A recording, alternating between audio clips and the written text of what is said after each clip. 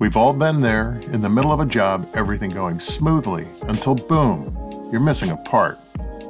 United Refrigeration is your one-stop shop for all your refrigeration needs. Use your computer or smartphone to go to www.uri.com at any time of day or night to check stock on your favorite brands, such as Copeland, Sporlan, Carlisle compressors, Danfoss, Emerson CPC boards and sensors, Carrel, Hussmann parts, and K2Therm. United Refrigeration Inc. is home to these brands and many more. Looking for information on refrigerant conversions or refrigerant banking? Quick access links on the homepage can get you to the information you need. All approved accounts are able to see live to-the-minute inventory and pricing. Product not in stock at your local branch? No problem. Use the Nearby Stock feature to find a local branch that does have what you need. Are you looking for a branch address, phone number, or after-hours number? That's all available as well. Just click on the branch locator and search for your local branch. Have a model number and looking for a replacement part? www.uri.com/ARP has a vast list of quick pick replacement parts. Just search for the model number of the equipment you're working on and click the Replacement Parts tab. If you don't have an account, click the Register button and we'll have you online in no time. With more than 400 locations in North America, each United Refrigeration branch is fully stocked for immediate pickup. Our branch employees have in-depth technical knowledge, so we can help you get what you need when you need it. Visit your local store or www.uri.com/ARP today. United Refrigeration Inc. has all your solutions down cold.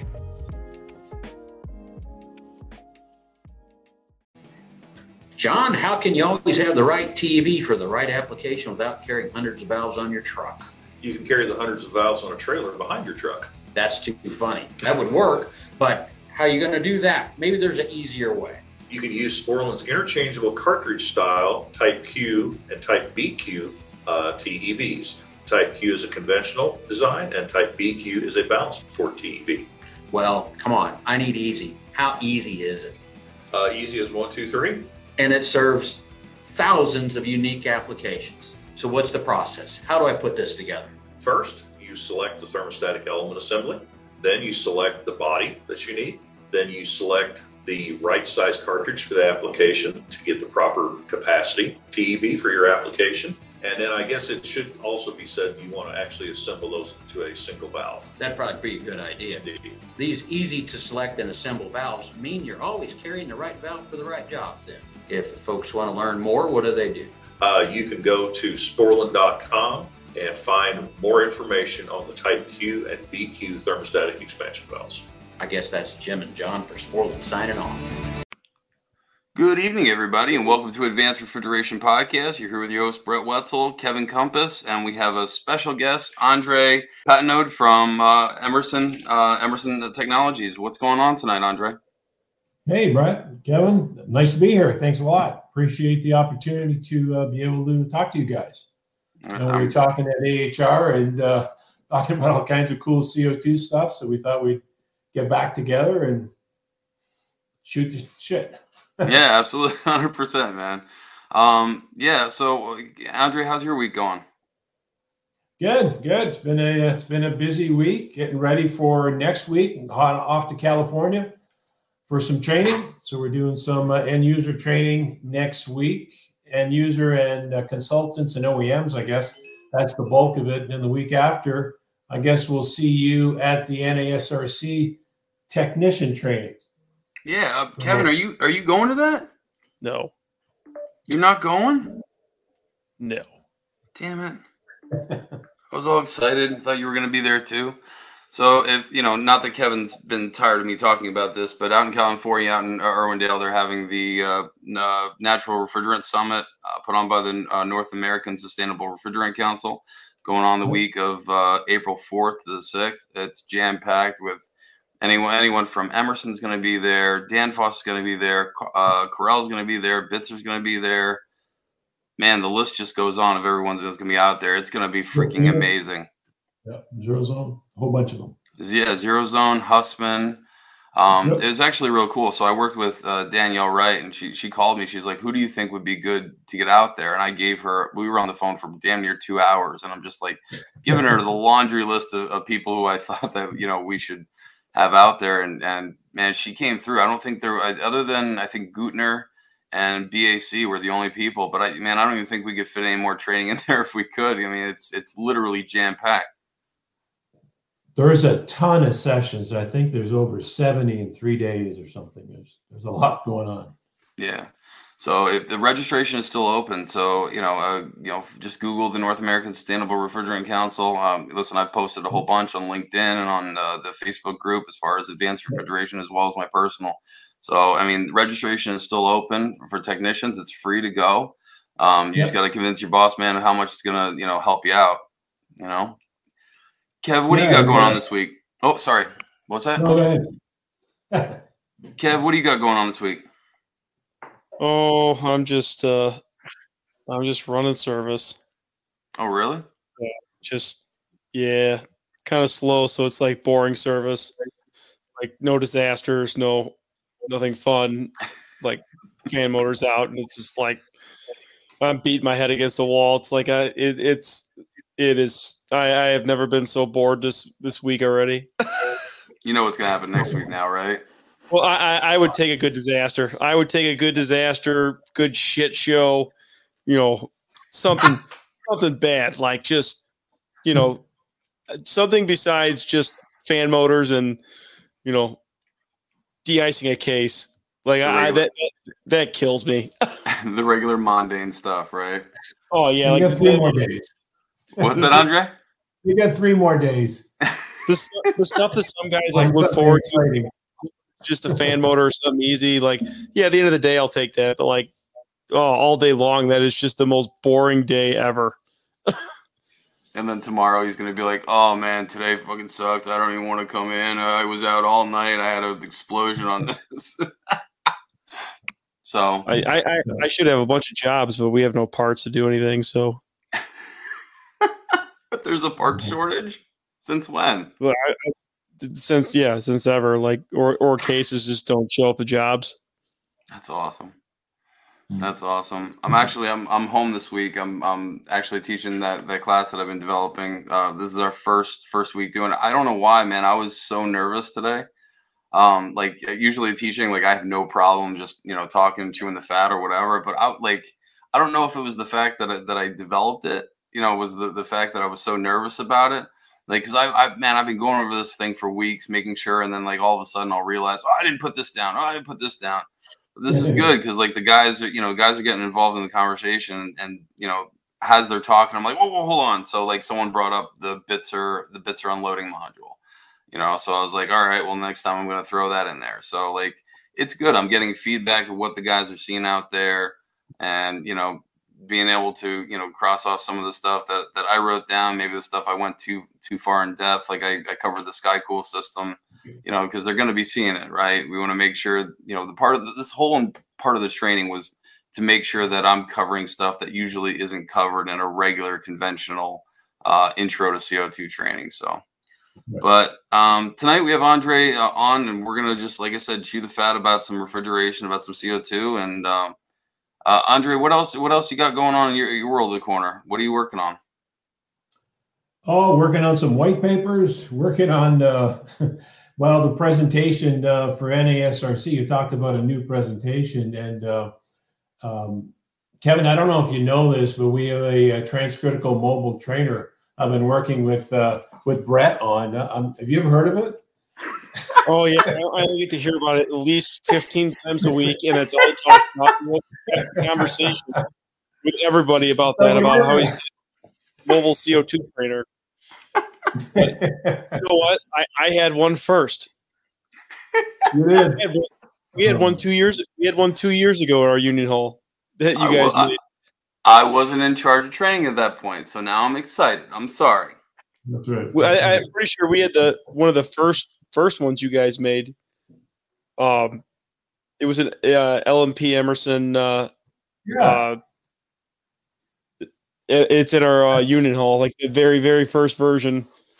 Yeah, it had two sections, right? It had a pump skid section and then the refrigeration part, and they were plumbed together by flex hoses. That was the original version. So ours is about? after that. So ours was one skid. It had two evaporators on it, a little boiler, Yep. little mini Copeland compressors with drives. Yep. That's cool. You know, Andrew just brought that up because he knew it was going to irritate you. So, well, you talk about that because I've been working on a new presentation too. Is taking that trainer and blowing up using the P&ID and kind of walking through each section of the P&ID, and then taking a picture so we can associate the P&ID with the actual unit. And after the training course is over, then the guys can go around the unit and kind of identify all the parts and direction and what, where the heat exchangers are and so on and so forth. So that was a new one kind of putting together and getting ready for next week. So that'll be a new one. Cool. And you said you had something going out in Ohio. What do you got going on there? Yeah, I was in Ohio. Well, Ohio is actually where the trainer was. So I was doing some work with that trainer. And so I go to Ohio all the time because it's about 4.5 hours from here. And I report directly to Sydney, Ohio. So there's always something going on there, whether it's a customer visit, colleague visit, meetings, or, doing some training or whatever the case may be. So there's always something going on, whether at the Innovation Center in Dayton or at the head office in Sydney. Gotcha. So, yeah, lots going on. Awesome. Well, Kev, you want to start in because you had some questions for Andre that you wanted to, try to get some answers for. So let's get on it. So I wanted to start off talking about gas cooler control. We started talking about with you and Waylon about all this and about a lot of the stuff we see. Gas cooler control. It seems like every OEM, we're failing with the gas cooler control. It's just all over the place. And it seems to be nobody has a clear, cut answer of how to make this work right. But it seems like the answer of everybody is using drop leg temp. And the way they're controlling the fans, it just seems like it's all over the place and it just has such poor control. I mean, especially when it's cold out. When it's warm out, it's okay, decent. But I mean, it seems like we're having so many problems with maintaining, good flash tank pressures and good head or discharge pressures and drop leg pressures with using drop leg temp. It's just all over the place, and it seems like it's fighting the high pressure valves also. Is that because you're going really lower? How low of the head are you running? Typically, what do they set them up to? Usually 45 to 50. Oh, 45 to 50. Okay. Yeah, 45 to 50 drop leg temp. Okay, because we had a job about a year ago where the customer kept wanting to get 45 to 50 degrees. And this was a process job instead of a supermarket job. So a little bit different because the system would cycle off once in a while. But we found that exactly what you were saying, when they got below 60 degrees, then things started losing control. And we dial into, I know Brent Cheshire, myself, and Eben and Mike Hill, we look at the logs and try to understand what's going on because you've got compressor cycling. You talked about you've got your fans, your variable fan speed, and then you got the high pressure in the bypass valve, and all these things are not in balance, and we couldn't seem to stabilize the system when it got so cold. And increasing that minimum drop leg to 60 degrees seemed to kind of settle things out. And I've had this conversation with Wynan as well about that. And when we did our climate study, because he's done a lot of these jobs in low ambient, as well as, of course, all around the world. And his minimum set point that he recommends is around 60 degrees because he finds that the gas cooler becomes so bloody efficient in those low ambients that you reach the pinch point real quick And then, so your ambient reaches condensing or so fast that everything tries to equalize or balance itself out, and it can't. So he finds that changing that set point to a minimum 60 degrees seems to really settle things out. So we actually did that at this job, and things did settle out at that point. And I was talking also to Alain Mongrain, who's my colleague in Quebec, our contractor business development manager, who's been also doing CO2 for, supporting CO2 jobs since 2014. And I asked him that same question. That's exactly what he had mentioned too.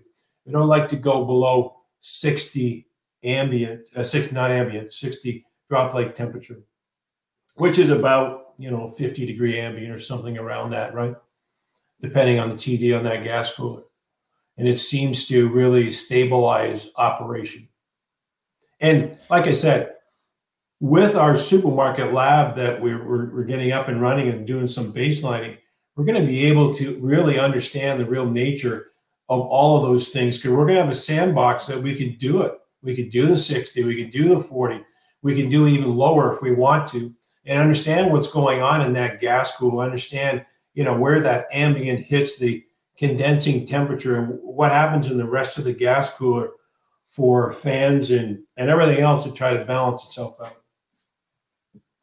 So I probably didn't answer your question that clearly, but from, talking to guys like Vinan and others, that seems to have been, a fix. Yeah, I'm seeing a lot of problems too, like in colder climates. These racks run fine when it's like 60, 70 degrees out. Mm-hmm. But as soon as we start getting into the 20s and 10s, the way that most of these gas cooler fan strategies are set up is very few people are cycling the fans. It's usually just all of them on or all of them off. On a variable speed, it's usually all 4 or 5 fans ramping up at the same time and then ramping down together at the same time, which seems to be causing, a lot of hunting, obviously. Sure. And on a lot of these gas coolers now, they're all Modbus together. So I don't even know if it's feasible. Typically if it's controlled with a 0 to 10 signal, like what Kevin has said that he's done in the past is just use a relay to basically either give it the 10 volts to make it run down 0% on, that one side of the gas cooler. Would it be Kevin, would it be a minimum set point on the controller, whatever is controlling the HPV?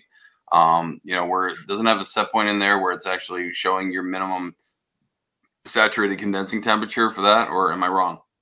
So they have a minimum gas cooler pressure setting in the 326, and I believe it's also in the iPro.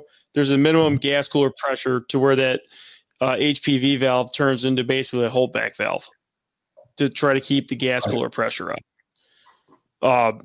But that's where you're walking this fine line of pressure and temperature, trying to keep that keep your drop leg temperature up high enough where it's not going to hit that setting, and then also the fan cutout setting and whatever controller you're using. So there still is some pressure control there. But one of the things that we had recommended, I think we talked about this at AHR, was, and you just mentioned that all the fans ramping up and down at the same time.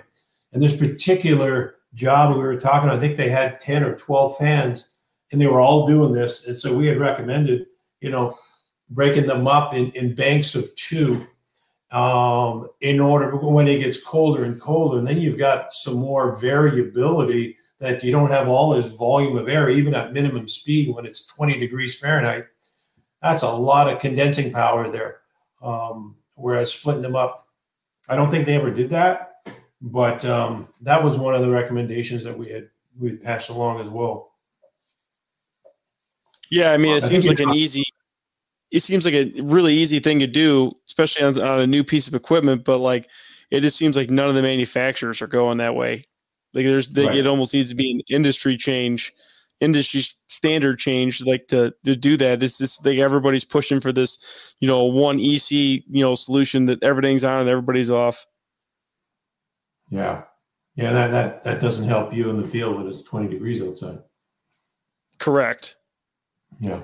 I do know. Sure. I do know that Emerson is working on basically making the iPro, at least on their settings, like making the inputs for some of the percentages and stuff actually writable. So like you could do some sort of sensor control or whatever, maintaining whatever number to try to mitigate like the large jumps. So you can have a calculation basically rather than a stagnant set point for some of those things in the iPro controller.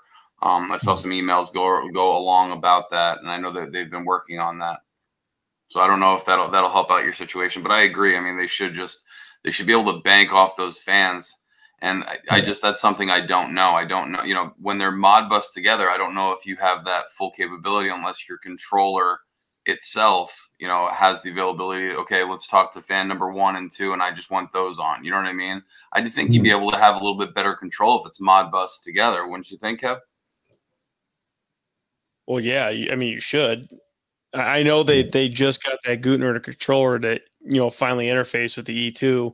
I know it works with the E3, but that being able to cycle your fans if the E3 is doing the fan control and just talking and writing to that Gutner controller, I mean that would be a huge thing to be able to split that up, and it'd be a cheaper cost.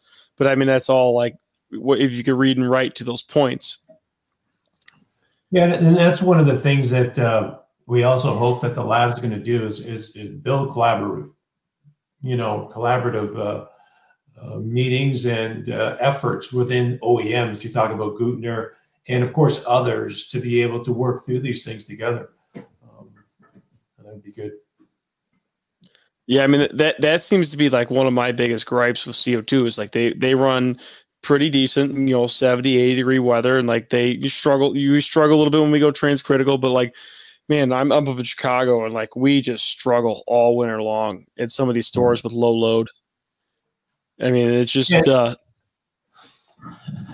the problem, right? It's not just low ambient; it's low load in the winter. Yep. I mean, we do a lot of Aldi stores, and like they throw the nightshades down, and I mean, there's not very much in an Aldi store, and they throw the nightshades down, and then boom, all load's gone. And then we're stuck with a compressor that can only go down to 25%, and it's just struggling all night long. Short cycling, sitting there short cycle, Kev. Yeah, like it'll just short cycle. I mean, the only load is basically the dairy cooler, and if the freezer's at temp, it's pretty much dead in the water, and then the flash tank, which you don't have much flash tank load. And then does your flash tank pressure then end up going up high and potentially popping off then because of all the cycling? No, it usually ends up like just hunting all over the place. So we were kind of messing with some settings and on the 326s, and I mean it would almost seem like I made a mistake and I fat fingered something, and we were watching it run, and it actually ended up opening the HPV valve because it thought the subcooling was way higher. And it actually kept the rack pretty loaded because I had messed up the minimum or the maximum receiver pressure. I ended up setting it like another 70 pounds higher, and it ended up pegging the HPV valve open like another 15, 20%. And it actually loaded up the flash tank pressure and then loaded up the rack. Right. So the medium temps started coming on because of your bypass flash gas was so high. Well, high relative to what it was, and it gave you stability. Correct. And like looking at that and watching it, this was like it was like 5 degrees outside, super low load in the store. They still had nightshades down, but it was enough to load up the variable speed compressor. It was enough to keep the ECM fans. They were, stable. They maybe came on like 5-10%, but I mean, the compressor was running at like 45 hertz, happy as could be. I wonder if you would change the set point, like if you had a varying subcooling set point. If that it can, and I don't know this, is the 326 able to communicate to the E2? Don't think is that it's Modbus, but I don't know that it has an application.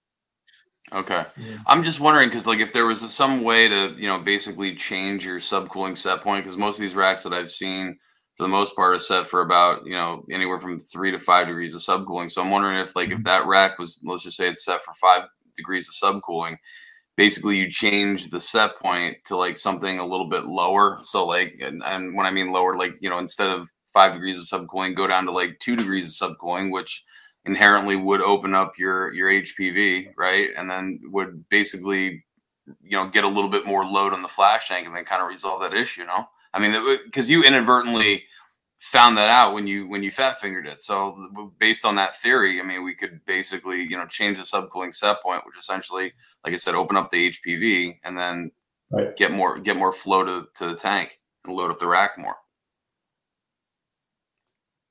Yeah, I mean, you're doing that at the sacrifice of energy, but at the same time, it's cheaper than a dumpster. Well, there is a bit of an energy penalty there, but there's a system stabilization, and I guess you'd have to look at, cycling on and off versus, getting in rush on and off of these compressors versus keeping some of them running at maybe a lower speed.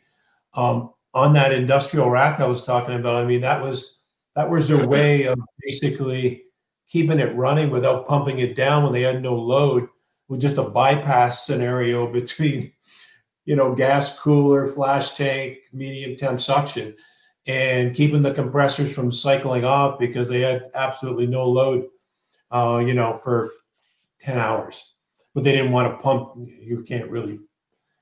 They could pump it, not so much pump it, but shut it down as much as you can in the gas cooler and shut it off and just let it build up. But they were just recycling, keeping it running. Yeah, the other thing, like, is I've been, me and Waylon were talking about this a little bit, is actually bypassing the gas cooler completely in super low ambience and just dumping it straight to the flash tank. Yep. I mean, that seems to be a available strategy that would be quite easy to implement. Yeah, he's done that in a couple of cases, and again, this job he would recommend that to us as well. And so our supermarket lab has that built in. So I had that designed in, so we can understand those dynamics when it's super cold out. Just bypass a gas cooler and see what happens, right? So one of the other things I wanted to talk about is, we had an interesting conversation. Kevin, you brought this up, so I want you to lead it. But basically, you were talking about how sometimes when you're running transcritical mode, like the oil separator on a coalescing doesn't seem to separate as much oil as what it does when it's running a little bit lower of a pressure. And we were discussing it with, was it Joe that was with us as well? Joe Zhang, yeah. Yeah. So it was Joe, Waylon, and Kevin, and I want to touch on that again because that was, man, that actually was really interesting, and I didn't get to catch all that conversation. So I just wanted to hear your thoughts on why you think that would potentially happen, especially with the coalescing. Yeah, because you've experienced that, eh, Kevin? Yeah, so like I've actually spent a lot of time sitting on a bucket watching this in a rack room. Unfortunately, at 2:00 in the morning. It's been a while, but so like every time, so we got a ton of TC stores up in Chicago. We have a chain that went into it early on, and they seem to have like a ton of problems, and it's carried over to everything new. Is every one of these coalescent filters, when we get above like a 90-degree ambient, like they seem to like cut their efficiency in like half. Like they cannot separate efficiently, and or the oil is getting picked back up out of the bottom of the separator before it drains and taken back out to the system. So my theory is that there's so much velocity in that separator when we're running transcritical that that filter element can't separate that fast enough. It can't efficiently separate it because the velocity is too high, and or the oil at the bottom is getting picked up like a tornado and carried right back out the separator. Yeah. I checked, after we talked about this, I looked into it a little bit more as well. And oil carryover rate is a funny thing. It can range from, depending on operating conditions, from nearly zero to 2%. That's a big delta. And even on some of the calorimeter tests that we've run, talking to our engineers and stuff that actually measure it, this is what they do when they qualify compressors. They say depending on the actual condition, subcritical, transcritical, your oil carryover rate changes. And in some cases, it can get up to, over 1%, pushing even higher, depending on specific conditions. And what happens when that oil carryover rate gets a little bit higher than normal and it hits that coalescent filter, depending on the filter you're using, it may not be able to effectively separate it properly, impinge it, and have it drain off properly. It kind of gets clumped up with those particulates of oil, and now it starts to build pressure drop across the filter. And it was interesting because we did run some tests on different types of filter elements, and the pressure drop could go from 5 pounds across that element on a clean element with a high mass flow down to less than 1 psi. And so it's interesting, depending on the elements you have in the construction, the ability for it to manage the higher oil flow can vary from one MIG to another. So it's kind of interesting seeing that happen. And so it can make a difference what you use, for sure, from an oil separator and element perspective. Yeah, it's usually most of the stores don't get the sprinkler on the gas cooler. And as soon as you get a sprinkler on the gas cooler, I mean, the oil problems stop within 10, 15 minutes.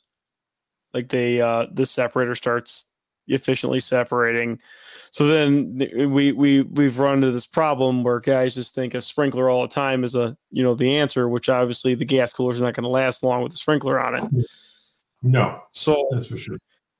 We did solve a lot of this with a lot of gas. We had a lot of oil problems in the beginning, and a lot of it was flash tank tuning.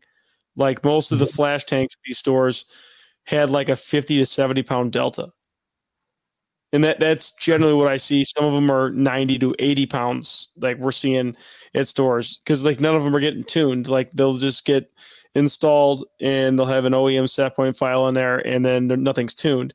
So we're seeing these flash tanks be 50, 60 pound deltas. They're all over the place. They look like mountains almost, spiky lines on the flash tank pressure. And the majority of these racks, the oil system is set up where the oil reservoir is draining into the flash tank. So right. It is venting in there. So that is controlling your oil pressure. So what was happening is a lot of these stores, we were having problems in the beginning is the medium temp compressors wouldn't get oil when they would call to run or call for oil, because the flash tank pressure would be low, and then the oil vessel would be low, and then it was too close to suction. If it doesn't have a 40 pound delta between suction and the oil reservoir, for some reason it doesn't seem like it feeds. In normal compressors, 20 pounds you're good, but with CO2 it seems like it needs a little bit more pressure behind it to push that oil in. What's the reason for what's the reason for that? Is it because you're trying to make up for the oil carryover, how easy the miscibility is of the CO2 and the oil? Is that the reason for it? Because I mean, now you have two things that you really have to watch out for, especially your superheat, because Kevin, as you stated prior, at 10 degrees of superheat going back to that compressor, you're going to carry over so much more oil than on a regular HFO system, right? Yeah, our medium temps typically ask for about 20 degrees superheat. On the low temp is 36, and that becomes pretty important from a miscibility and a oil viscosity perspective. But yeah. Wait a minute. You said the low temp was 36 degrees of superheat. Yep. Then because all the programming I'm seeing for the medium temp superheat for the liquid injection is typically set for in between 36 and 55 degrees of superheat on the suction on the medium temp. What, those compressors are supposed to be lower? Minimum of 20 degrees. Actually, 18. You know, actually it's a 10K or 18 Fahrenheit on the medium temp. That's the minimum. And 36 degree on the low temp. Hey guys, today's episode is sponsored by Westermeyer Industries Serviceable Oil Floats. Many oil separators contain an oil float to effectively meter separated oil back to the compressors. Westermeyer Industries has taken this concept and perfected it with their new line of serviceable oil floats. These floats feature an improved design with fewer components, allowing for greater manufacturer consistency and up to 20% increased oil flow versus their legacy models. These floats also feature an integrated magnet to shield the oil path from debris and have been field proven in supermarket applications. Westermeyer Industries offer replacement oil floats not only for their own separators, but also cross-compatible models for our competitor oil separators as well. You can find out more about the Westermeyer Industries serviceable oil floats by visiting westermeyerind.com/floats. Once again, that's westermeyerind.com/float. Let's get on with the episode. Yeah. Kevin, are you seeing that for the liquid injection program on the racks that you're seeing? Most of the liquid injection I see, like the liquid injection doesn't kick into the medium temp suctions like 50 degrees. So that would be superheat? No, of suction line temperature. So it'd be about 30 degrees of superheat. It'll kick in. Yeah, about that. Just like an HFC system, I mean, return gas temperature is a direct influence on discharge for a 1-to-1 ratio, right? So as long as your discharge temperatures are not out of whack, then that's why return gas temperatures, they can be a little bit higher. Even though we say a minimum of 20, the critical temperature is discharge temperature. So whatever that return gas temperature is to limit the discharge from exceeding its maximum point, then that becomes your maximum return gas temperature. But we have to establish what that minimum superheat is from a dilution perspective. Gotcha. Andre, have you seen much so far with the centrifugal oil separators on CO2? I just did my first one with Hill not too long ago. Yeah, I have not personally. I had a seminar that a gentleman did for our team at the Helix Innovation Center because we're doing some testing there, and we wanted to understand what the dynamics are and the difference between the coalescent and the centrifugal. And it seemed for the system size that we were testing, it made a lot of sense. So you had some good luck with it on a smaller capacity system, is that right? Yeah, so far we did a test Walmart store where they did a mini Advancer Flex rack, and it was like one of the second or third with the it was a Westermeyer centrifugal separator in there. And I started this thing up with basically had the flash tank load and one coil. And you're talking worst case scenario, like probably the lowest load it's going to have. Thing had never missed a beat, not one oil issue, always kept a ball floating in it, like zero issues. We got it loaded up. We ended up being like a 70-degree day there. The last day I was there, thing was running full load. I mean, zero issues. From a serviceability standpoint, it looks to me that seems like a better option than a filtered separator on the CO2 side, just for the fact that as your velocity increases, that separator is going to get more efficient. Instead and it worked well at the moment, right? And it worked well at low ambient still, because we still had a decent amount of velocity going through there. But I mean, from a serviceability standpoint, I mean, I would think the centrifugals would just kill it in CO2, just for the fact that, I mean, when we're moving more oil in the middle of summer, I mean, that thing's going to be separating more, or it should be at least. Yeah, due to its design principle. Yeah. Yep, that makes sense. Yeah, From the presentation I had, it made a lot of sense as well for what we were looking at. So you keep talking about this place out in Ohio where you guys are doing the whole training center, this whole training lab or whatever. Do you have on this thing, like you keep saying we're testing different things? Does that mean like you have like 2 or 3 oil separators on the system and you're selecting on which way that it's going through? Or like, I mean, when you're saying you're I'm as you're talking, I'm just envisioning he's got some mad scientist shit out there, and I want to go out there now. Well, there's all kinds of things that are being tested at the same time, obviously, but we're actually, a lot of testing we're doing is with transcritical scroll. So we've got transcritical scroll condensing units in our facility that were built from our European office. We don't make them here in North America, but we imported these condensing units to understand their dynamics, the controls, how the transcritical scroll value is and how it works and all that kind of stuff, and oil carryover rate. So we need to test it ourselves. Plus, we designed our own transcritical scroll unit, built it, and run a whole bunch of different tests in different modes. We have one mode's called flash tank VI, which is a variable flash tank pressure. And I've heard you talk about this before, Kevin and Brett, about, the value of possibly having a variable flash tank pressure. So that's one mode of operation. And then there's another mode of operation that if you want your flash tank to be steady, then we'll put an economizer on this thing and we can get you a flash tank that's steady. So those are kind of testing that we're doing right now in understanding the dynamics of oil separation for ourselves. So we're running through different tests in different scenarios. You said so. Andre, oh, sorry. Go ahead, Kev. So these condensing units, would this be like a one-off thing, like for like a restaurant or convenience store, like something smaller, or would this be like handling multiple loads because it's variable speed and it could go up and down? Yes and yes. I guess the most cost-effective way right now for a CO2 transcritical condenser unit with one compressor, that scroll can go from 20 hertz to 90 hertz. It's got a really wide range of capacity.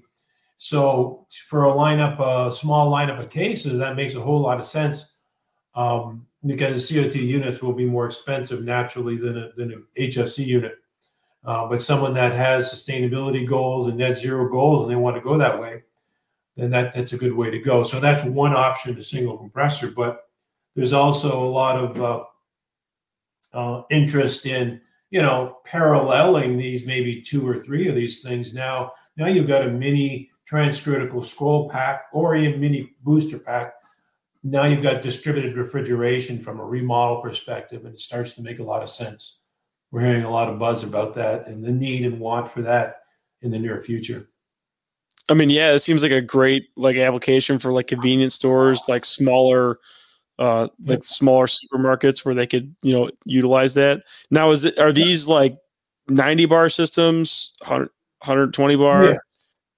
Yeah. So the unit that came from Europe was a 90 bar low side suction, and all of the OEMs that we're talking to right now about the transcritical scroll, I mean, they're not playing around. They're designing all these things in 90 bar standstill, low side, and 130 bar on the high side, because they know that these things can cycle off for a weekend and they don't want to have to worry about losing a charge. So everybody seems to be looking at that 90 bar low side standstill. Yep. So you said this was a single compressor and this is a brand new transcritical scroll. So my question is, you said flash tank, so obviously you have the flash tank. So your suction pressure and your flash tank pressure are going to be 2 different pressures. So are you telling me there's almost like a vapor injection line on the scroll? Or you're laughing? Am I wrong? No, you're bang on. If you're familiar with the vapor injected refrigeration scroll that we have with the port on the side that injects midway through the compression cycle, well, we've taken that and we've applied it to CO2. So instead of using a parallel compressor to manage the excess flash gas coming from the tank, that excess flash gas goes into that port and gets digested in the compression cycle. So what it's doing is instead of sending that, of course, bypass through your bypass valve to medium temp suction and, increasing all that load, it's doing it midway through the compression. So there's an efficiency gain by doing that. So, how do you? I mean, how is that size then? Like, I mean, is there a standard? I mean, it's gonna get into some engineering, but I mean, is there a standard flash tank load when you're dealing with a convention? Like, let's just say you're dealing with, Absolutely 10 tons. 10 tons. If you're dealing with 10 tons, is it always going to be a certain BTUs of that 10 tons that's going to be needed for the flash tank, even in transcritical and subcritical mode? I mean, obviously transcritical mode is going to be more, but I'm sorry, go ahead, talk. Yeah, no, we have to account for that. So a typical booster system, for example, you may have 45% at your peak condition in the summer, 95-degree gas cooler out. You might have 40 or 45% of your compressors running just to manage that flash tank. That bypass mass flow is nearly 50% of your total mass flow for your system. So you still have to take that into consideration when you're selecting that for injection. And it's part of the software, right? You've got X amount of BTUs. Here's your gas cooler out temperature. That's going to create, and this is the flash tank pressure you want to manage. It's going to create X amount of percentage of flash gas, and you need to bleed X amount off into that compressor, and that compressor needs to be able to handle that load. So it's all calculated in the software. So and Brett, I mean, yeah, on a single unit, like it wouldn't be as bad. I mean, because if they're designing for 90 bar on the low side, I mean, they're not gonna blow off a receiver pressure relief like you would on a rack. Let's say if the flash gas gets a little high and gets up to 600 on the rack, you're popping the relief. If it's running 600 on that, it just kind of is what it is, and it'll come down. No, you're right. I mean, with the flash tank VI version, with a floating flash tank, we can float that flash tank to nearly 60 bar, so nearly 870 pounds. So we don't get about 58 bar, actually, something like that. So you can imagine when you're floating to 58 bar, you're not generating that much extra flash gas than if you've got a 45 bar a 30 bar flash tank. That's a big difference. That would give you more compressor capacity at the same time because you don't have that load on there. So, I mean that could be used for peak compressor capacity to give you a little bit more oomph. Yeah. Do we still have a BGV on the line? Because I mean, if you're not running that compressor nearly, if you're running it real fast, but there's not much load because you're still in subcritical, you could actually tend to back that up some. So there's still a bypass gas valve on there. Correct, and you get to a point where your flash tank gets to a point where you're going to shut it off. It's a solenoid in that bypass line, not the bypass line, in the injection line. It's just a two-way solenoid valve. Really? So when your flash tank gets to a certain point, you turn that solenoid off because you're not generating enough flash gas to do any good. So turn it off and just trim the flash tank with the bypass valve going to suction. And you're not going to damage the intermediate part of that scroll because you're not feeding it with a cool vapor at that point? Nope. No, it's been designed to handle that. Get the hell out. Yeah. So obviously you're still testing this, but like what's the ETA to start seeing these scrolls out, these like full-size scrolls out in like the advancer racks and like other full-size racks? Yeah, it'll be about a year from now because even though there's some European voltages there's one European voltage, 450 hertz. Not very useful for here in the U.S., 400 volts and 50 hertz. So we're in the motor development stage here in the U.S., 208, 230. Oh, no. Andre, I think I lost you. You're paused. No. Damn it.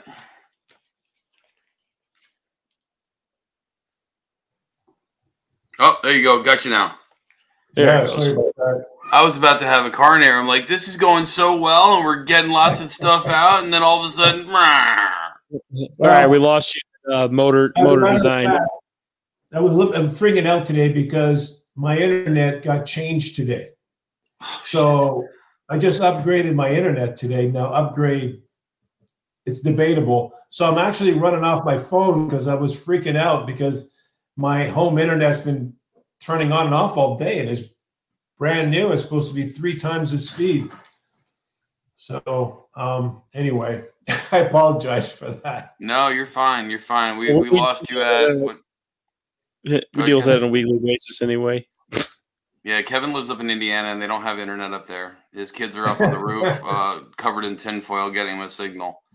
So I get it. Kev, where do we lose him at? I forgot. I was really upset. Motor design. You guys are designing redesigning motors for it? Yeah, that's right. So that's what we're working on right now, is developing. Now, one thing about compressor motors, it's incredibly involved. It's because of the overload protection, and because you guys know that these motors operate at all kinds of different operating points in the envelope, and that thermal overload's got to work perfect at every spot where it could trip. So it's a lot more detailed in developing a motor than just say throw a 208 volt motor in there and away you go. So it takes about a year of development plus months of testing on our calorimeter, on our test stands. So it'll be about a year before we actually have them out. But that being said, our OEMs are testing the 400 volt, 50 hertz version, want to drive. So we are getting experience with that product, and so are we. So that when the time comes and the motors are available, the OEMs will be ready. So are these scrolls the you said variable? Are they on a VFD or are they a digital unloading type thing? No, this is a BPM motor. So they are on a variable speed from, like I say, 20 to 90 hertz. The maximum capacity is somewhere around 135,000 BTUs at a plus 20 at 90 hertz. To kind of give you an idea the size of these things. 16 cubic inch up to 36 cubic inch. So we're pretty excited about it. So and this is just for medium temp, right? Just for medium temp right now. The team is working on a low temp version, but we're not at the sampling stage yet. So we're focusing on medium temp. Gotcha. Well, I mean, I don't even know how that would work unless you could basically size your low temp load. Oh no, because you'd have to have even more capacity, because if the flash tank is basically could be upwards of half of what your load is, right? Then that means you would need even more load to pull down. So that would be a 2 compressor system, right? It's a large compression ratio. A lot of pressure to overcome, from 200 pounds to possibly 1,500 pounds. 200 pounds at minus 20 to 1,400 pounds dead of the summer. That's a lot of lift. That's a lot of stress on bearings and everything else. So it's a special one, that's for sure. So going to be a 2 compressor system then? It could be 2 compressor or a 2-stage. Yeah. Because the only systems I know is what's it? Revacold. Revacold is one of the ones that has, it's just a 2 compressor system. And then what was the other one we saw at AHR, Kev? I can't remember that other manufacturer. The one we couldn't understand. I'm not sure. I don't remember. But yeah, those were 2 compressor systems. Okay. And they were using like little fractional horse compressors. Yes, they were like little. They were like little Hitachis, like little Hitachis scroll, or that screw. They were like mini screws almost. Little rotaries. Yeah, little rotaries, like the little window air conditioner one, which surprises me that those things can handle that. Well, I mean, the one compressor is basically, the low temp compressor is going to be the equivalent of what, a 410A compressor, right? Yeah. Like, is there much difference, Andre, with the design between, a low temp scroll and a 410A compressor? I mean, essentially almost the same compression ratio. Yeah, the compression ratios are close. The embodiment is the same embodiment per se. Of course, the scroll form is going to be different, then the bearings are going to be slightly different. But from an embodiment and almost the motor, everything is a little bit tweaked, but it's, it's fairly close to a 410A type product from a low temp. Like I say, Hill's using 410. They're using 410A digitals for all the like low temp stuff. They're using the 410A like standard digital compressor. Really? Yep. Yeah, our Zeo is our digital, low temp version. Anything else you wanted to bring up with Andre while we have him on the horn, Kev? Trying to think here. Check about the oil. The oil, guys, the 68 and 85 for Zeo scrolls. Yeah. They are approved for both 68 and 85. You may have mentioned that before, but they are. Yeah, like we it's weird because we talked about it for a little bit, and then we saw the bulletin come out, but you had said that bulletin had been out for a while. Yeah. Like about the 68 weight. Yeah, 68 and the 85. They're approved for both. Yeah. With the higher weight oil, is there more carryover or less carryover when we're running transcritical? No, there's no more or less as far as that goes. There's no difference as far as carryover. Just a different viscosity at a specific point. I'm sorry. What do you mean by that? I'm sorry. You said so the heavier is it like the heavier the viscosity, the less carryover, just because it's a heavier weight oil, or how does that work? It's the same. No, it's the same. Okay. The same. That's all I got right now. I'm Andre, is there anything you wanted to talk about before we hit the end button here? Anything you want to bring up? Anything you got going on that you wanted to talk about? Well, I kind of mentioned it. I think throughout what's been going on. One of the things that I do see that I suppose from a collaboration perspective, I don't know what you guys are seeing, but the industry is going through an increased amount of collaboration. It seems like at every level, from the contractors to the OEMs to the consulting engineers, even to the end user, with all these refrigerant regulations coming on board, the speed at which CO2 equipment's moving, the sustainability targets that our customers are having, the energy they're trying to reduce, all these things are happening at once very, very quickly. And I get the feeling that customers, the industry as a whole is figuring out that we can't all do this alone. We've got to collaborate more now than we ever have if we collectively want to move forward faster. And I see the next couple of years is not going to slow down. It's going to speed up and increase. So it's a good thing, obviously. More of us are talking, more of us are sharing stories and collaborating on a whole range of topics. So it's kind of cool. So I know this isn't a CO2 question, but what are your thoughts on the tech shortage? I know, you talked to Brian Beitler and he's really big in trying to get the kids in. He said, it's funny. He said he was at a middle school the other day, doing a presentation, trying to get people involved with trying to do, refrigeration and stuff. And he said he learned two things. He said, one, I need to bring more candy next time. And the second thing he learned was that he needs to, be some kind of influencer or whatever, because he said that over there he said the busiest table there was like a YouTube guy that was out there, which I thought was just the funniest thing.